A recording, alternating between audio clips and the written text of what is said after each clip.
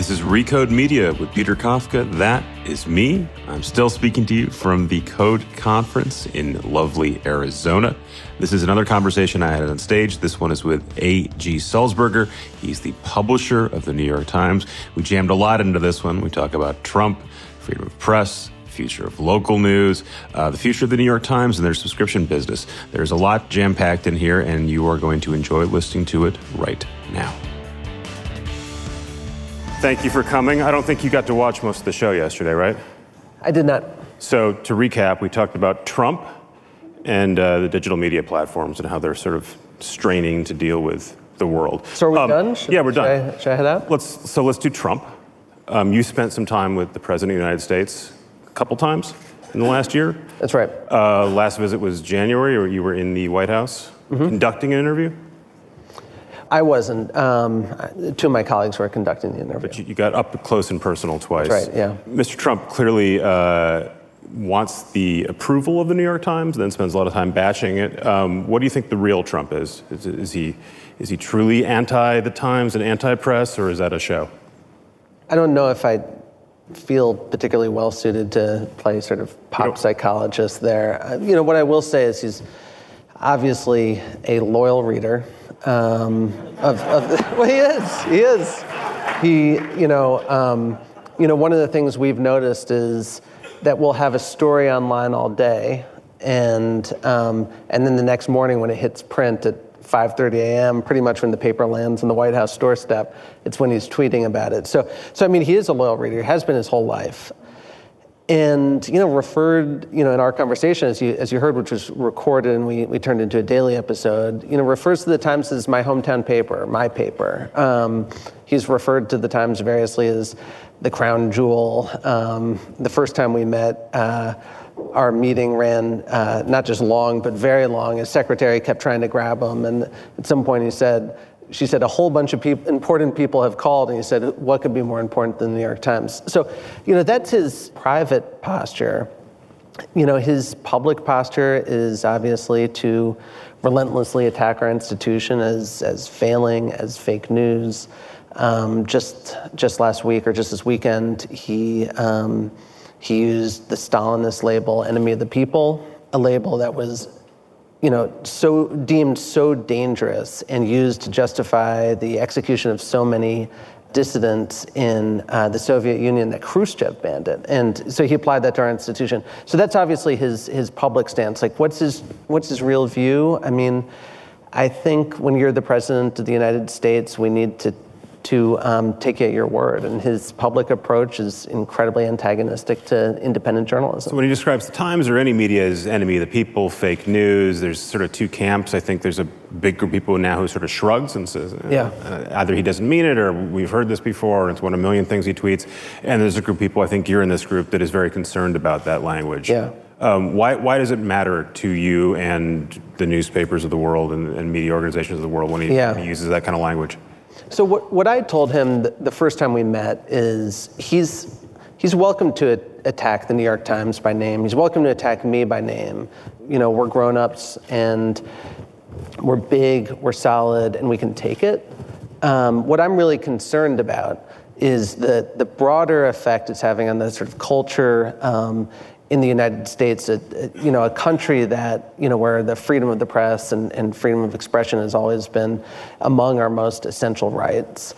And then, in particular, the incredibly dangerous climate that has been created abroad, where this has basically been read by dictators and tyrants around the world as legitimizing their own efforts to crack down on the press. And we've seen unprecedented numbers of attacks on journalists, harassment of journalists, imprisonment of journalists. You tie that to the climate that you think he's helping create with that language? I do. I mean, I just yesterday, while I was on the flight over here, I had been sort of wondering this one question and asked someone on my staff to pull together a little bit of research. And they were able to find, just through a few hours of research, something like, don't quote me on the exact number, but something like 50 different countries where heads of state have used the phrase fake news, the president's phrase, to justify various levels of crackdown on the press, or just to delegitimize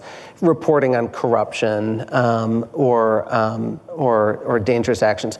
And the president, in his meeting with me, he professed ignorance of all those effects. And the reason I was hitting on them is... And that's why you took the meeting, right? That's why I took the meeting. You wanted to talk to him about this specifically. Well, I also believe, just as a matter of course, that anyone who is constantly in the news, who we are constantly covering quite aggressively, should deserve the right to raise some concerns about that coverage. He did not particularly raise concerns, but I was very interested in raising my concerns. But what we've just seen is, these folks who, again, the reporters at the New York Times are operating in an increasingly difficult environment. That's true at the Washington Post, Wall Street Journal, and many other news organizations, local news organizations around the country. But abroad, there are all sorts of places in the world where people are literally putting their lives on the line in order to seek the truth and to help people understand their countries and their worlds. And the United States has been the foremost defender globally of those people for generations. And, in the last couple of years, that has reversed dramatically, and we've created a pretext for a crackdown on those people. So you bring this up to the President of the United States. It doesn't seem like it's had any effect. Do you think it registered with him? Well, it obviously registered with him because, he was asking questions, he was engaging. He said, "I didn't know that. I'm upset to hear that. That's very troubling." Stuff along those lines. So it obviously registered with him. To me, the more important question is, so what did he do? Right. And what he did was he increased his attacks on journalism in a way that has these profound consequences around the globe. And to me, it's so dangerous and short-sighted. At some point, Donald Trump will not be president of the United States. Do you think this is something we can walk back, or do you think we've crossed over and we can't go backwards now? It's a really good question. I think globally, I think we can reassert the role that we've always taken. I had a Republican diplomat, a former ambassador, quite a prominent Republican, who pulled me aside after some talk I had given and told me that when he was working in a different Republican administration, I believe George H.W. Bush, that he had once been asked on stage by his counterpart, a head of state, what do you think about the local press? And he had said, well, they don't always get the story right. And several members of the press grabbed him later and said, hey, look, that's going to lead to a crackdown. That's what he wanted to hear, the head of state. And the diplomat said it was, this aha moment. And from then on, he made sure to always say, while I may not always agree with everything they write, I'm grateful that you have people who are doing the hard work of trying to find the truth. So I do think that that's an example of how you can reassert that. Now, domestically, we're not at the point where we're seeing, although we're seeing increased violence for sure, we're not seeing the scale that you're seeing in swaths of the Middle East and Asia and elsewhere. Domestically, to me, my bigger fear is not just the decline of trust in media, it's actually a polarization of trust in media.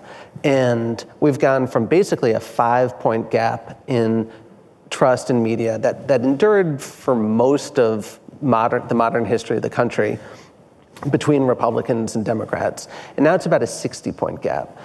That, I suspect, may endure for quite a while. And I think it's really troubling, because what we do in media, in independent media, is not a Democratic ideal, is not a Republican ideal. It is an American ideal that not some of, but all of the founding fathers believed was a fundamental precept of a society that aspired to govern itself. I want to make an awkward pivot into a business question, but it's related. You guys had, like many publications, had a Trump bump after his election. Your subscription surged. There's clearly some part of your subscriber base that is paying you money, both because they're troubled by what's going on and as sort of a signal that they want the Trump administration held to account.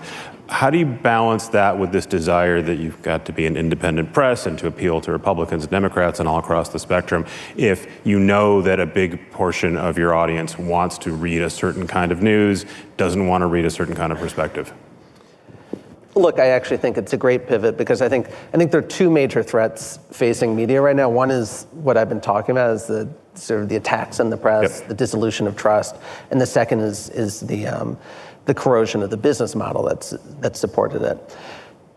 I think the Trump bump stuff it was real, but I think it's also overblown.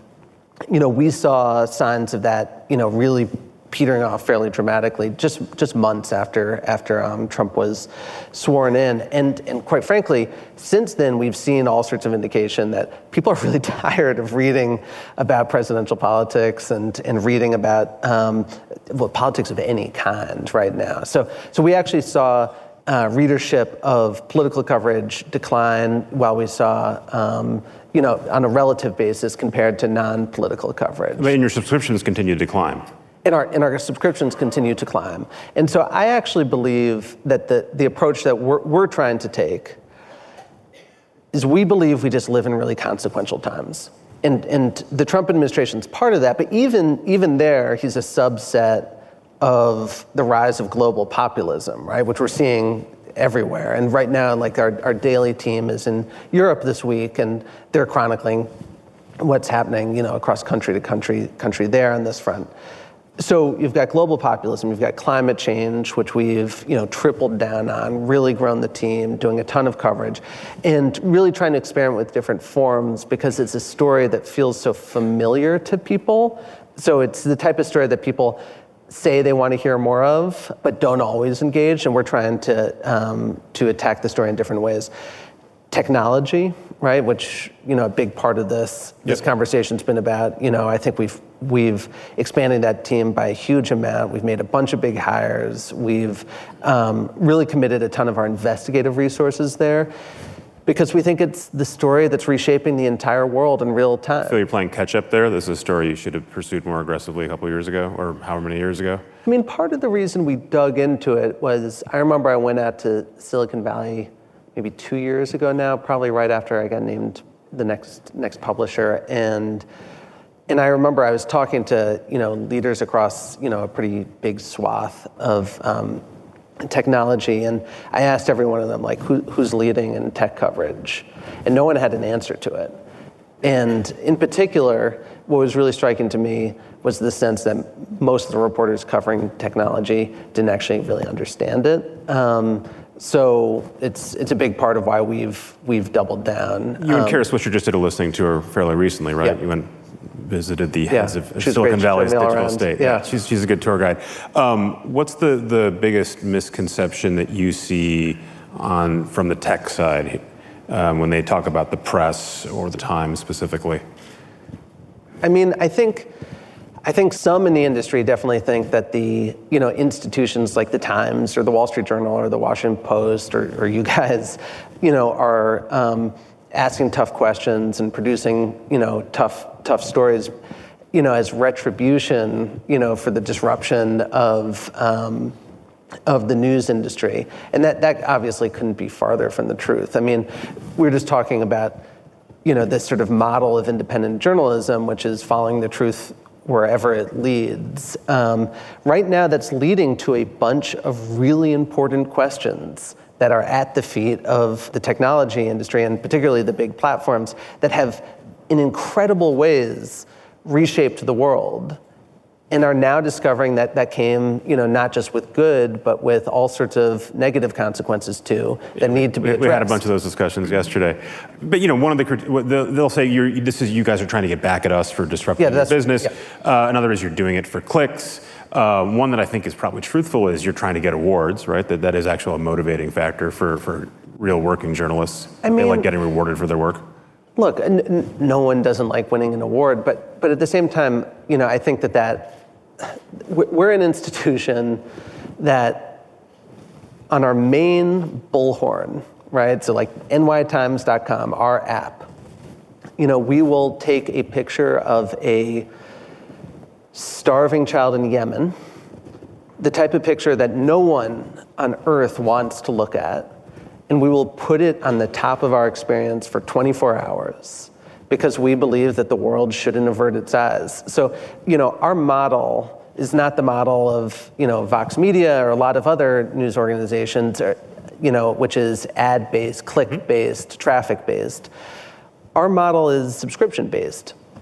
And to me, what that means is you have to do stuff that is genuinely adding value. You have to be answering questions that no one else is talking about. And so I do think that model actually leads you to the best interest of the reader 99 times out of 100. We're going to take a quick break, and we'll be right back with A.G. Sulzberger from the Code Conference.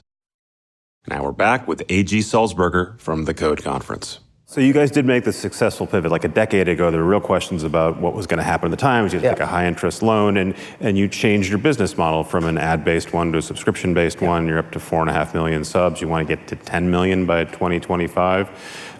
Where's that next 5.5 million going to come from? Is that other people in the U.S.? Is this an international push? Yeah, look, we're pushing in both places at the same time, and our international growth is slightly outpacing our domestic growth, and we believe there's a lot of room for growth in both places. To me, I'd take a step back from who are the specific populations. We've done a lot of demographic research, and we believe that there is a big swath of the world that feels like every component of modern life is basically about re-delivering the answer that you've already found, about validating your views and your experiences. And that increasing swath of that population is feeling like they're spending their time being told half the truth, being shown half the world. And so, of the unifying qualities of what is different about a New York Times reader, above any demographic difference, above any behavioral difference, the one is I like having ideas that challenge me. And so that's what we're going for. We want to be challenging. You don't want to be challenged. This is a point of view you're already familiar with. We're going to tell you more about it. You want to deliberately put something they didn't know, an idea they're uncomfortable with. Or not necessarily even uncomfortable, but we want to cover the world. If you know everything about politics, we want to tell you about tech and climate change and the deterioration of, big swaths of the Middle East. If you lean one way politically, we want you to not so we can convince you to have a different view. We want to aid your effort at developing a deep understanding of what the world is and and how it works by helping you understand, the breadth of the political debate that's reshaping this country. So every newspaper, every publication, every magazine, many websites are trying now to put up a paywall to build their own subscription service. There's a lot of talk about subscription fatigue, but it's bigger than that, right? Because there's a lot of folks who are trying to now build a direct-to-consumer business. All the TV companies that I write about, Apple, Amazon, Netflix, they all want your money. Spotify wants your money. As you think about this next tier of subscribers, beyond just sort of intellectually challenging them and bringing them new experiences, what else can you do to convince them to shell out? What's an average New York Times subscription right now? I think our entry level subscription is $15 a month. And ramps way up. Yeah, exactly. So what is the pitch to them other than we're going to intellectually challenge you? Because they have a finite amount of money and they're looking at Netflix and they're looking at Spotify and they're going to look at Disney Plus, et cetera. Yeah. Look, I think this is going to be a big challenge for everyone in our industry is looking at that sub-growth. For us, our model is often described as a subscription-first model. And that is definitely and technically accurate. The way I describe it inside the newsroom and to our product teams and to our design teams and to our technology teams is that we make journalism worth paying for in an environment of free alternatives. And to be worth paying for an environment of free alternatives, you have to really be obsessed on adding value. So the most obvious answer there is our newsroom is bigger than it's ever been.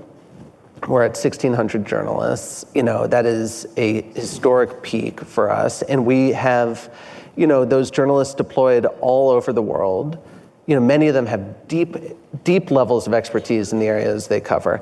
And to me, that's the model, right? It's, subscriptions, look, there are all sorts of technical things about how you run a subscription platform. But I also think that people overlook the essential thing, which is what is the value you are providing to your user, to your subscriber. You've got a huge newsroom, a huge brand. Yeah. This is working well for you. It's working well for the Washington Post, the Wall Street Journal. It doesn't seem to be working at all for any smaller papers, essentially. Dean Baquet, your executive editor, said something effective. I think most of the local papers in the U.S. are going to go away in 5 years. First of all, do you think that's true? Well, I think Dean's also talking, his hometown paper, the Times-Picayune, is going away. So, it's... So what's the solution? Facebook and Google have both said, we're going to spend $300 million. They both came to that sum somehow on their own. And we're going to help try to fix local journalism. Is that going to help? What's a reasonable solution for local journalism? I don't have a clear answer. I think it is a tragedy is unfolding that will have significant and perhaps dire consequences for the health of our society, particularly at the community and state level. We've seen more than half of all journalists lose their jobs since the year 2000. And the number that always strikes me is that is in absolute terms and in percentage terms a bigger job loss than coal miners in that period. And that's a very practical thing that's happening, which is communities are no longer being covered. And so what's the solution to that? I think we have to find some sort of sustainable model. It's good. I suppose that Google and Facebook are putting some money into this, but we've just seen that experiment tried in Europe, and they burned through the money, and there's still a broken model. And honestly, $300 million sounds like a lot of money until you divide it by 50 states, and until you divide 50 states by X number of cities, and until you divide that by smaller communities or number of city services and city agencies that demand coverage. And we're describing a world where the market's not providing the journalism that we think we need. You've got a handful of rich people who occasionally dip into this and experiment with it. Technology companies are playing around the edges. None of this seems to be working. Is there a role for government to help support journalism? I don't believe so. I think just the current context of government relationship with media and the type of rhetoric that we're seeing, shows the dangers of that path. But can I say one thing on local journalism, which is I think that the platforms have had a really profound blind spot. And it's about the word journalism itself, which has been encompassing. And I think there has been this premium on innovation in journalism, and making your journalism digital. And I think we're actually losing track of what is the core ingredient that we actually care about in journalism? What is the thing that matters here? The thing that our founders worried about, the thing that those of us who use phrases like hold power to account and bear witness are actually talking about. And it's reporting. And the thing that's disappearing, not just at the local level, but even at the national level to some degree, is reporting resources. And that's because reporting is way more expensive than other forms of journalism. Other forms of journalism. Making a phone call, asking someone a question. Yeah, making a phone call, going to the place, suing the government for documents, reading all those documents, finding, people who can leverage their expertise to help you understand and see the things that you might not be able to see in those documents. A good story, can take weeks, months. In the case of our Pulitzer Prize-winning series on the president's finances, it took basically 2 years of work and hundreds of thousands of documents and hundreds of interviews to get to this information that was not in the public space. And there's another form of journalism that just sort of repurposes it, reads that story and says, here are 10 takeaways of that series. There's some value to that. There is value in it, and we will do that sometimes. We did it for our own series. Aggregate your own stuff. We're doing a bit of that. And then there's another form of journalism, commentary, which is like, here's why this is a big deal, or here's why this isn't a big deal at all. That also can add a lot of value, right? We do that every day with our columnists. But someone has to make the news first. But it all is downstream of reporting. And that is the thing that is most fragile in the ecosystem. I'll just give you one example, which is so telling and troubling. I had flagged basically this concern for Google, and I have this concern particularly at the local level, where those investments of reporting resources really do need to be rewarded by what platforms point to. But so we do this major tax investigation. We have exclusive documents and exclusive sources. No one's able to match it, right? So it's, right now the New York Times has spent, 2 years. It's your story. We have gotten this story to the world, and Google alerted the story. God bless them. It was a big deal. This story is a big deal, and Google alerted them. They alerted CNN's version. So even the New York Times has some issues with aggregation and Google. You're not alone. We are time pressed, so we're going to do one really fast question. So whoever gets the microphone first gets it. Oh, great. Hi, Neff Hudson from USAA. You eliminated the public editor position in 2017. Could you explain the reasoning behind that and your reaction to the news today that CJR is appointing a public editor for you? Yeah, I just saw the news about CJR. I actually think I think it's great, and I think it really underscores the point that we made when we eliminated the public editor, which is that there are all these organizations. The internet lacks for all sorts of things. It does not lack for media critics. But just to be clear, right? The public editor role was one that you guys funded. You said we're going to pay for a journalist to sit in our newsroom, but not be accountable to us, and their job is to critique us and to report on us, and then we'll publish what they write in our paper. You guys got rid of that and basically said everyone else can handle this. So we got rid of it. The Washington Post got rid of it. CNN got rid of it. There's, I think I just read that there's only one public editor left. It's at NPR. In our view, the environment changed really considerably. At the time when we appointed the public editor, the Washington Post, may have had, one media reporter instead of 5. CJR wasn't devoting a huge section of its coverage, to directly focusing on the New York Times. Neiman Lab doing the same. You guys sounds like you're suggesting there's a glut of media reporting. What I'm saying is worrisome for me. What I'm saying is I don't think that at any point there has been a question of whether or not there are enough institutions that can hold the New York Times to account for the questions around its coverage. And I think that's really important, and we're glad that those reporters are out there. But I also think that that's a fundamentally less compromised model. I mean, than paying someone yourself to, to ostensibly weigh in independently. Lots of people don't agree. But I think what CJR did seems great. I think it's a very good idea what they're doing. I want to figure out some way to extend this conversation. We'll figure out, maybe there's a podcast in our future. We'll put it together. Thank you for coming. Great. Thank you. Thanks. Thanks again to A.G. Sulzberger for joining us at the Code Conference. Thanks to everyone else who joined us at the Code Conference. Thanks to you guys for listening. There's a lot of good conversations from Code coming to you in the very near future, and a lot of good conversations that I'm recording back in New York. You are going to enjoy them. We will see you soon.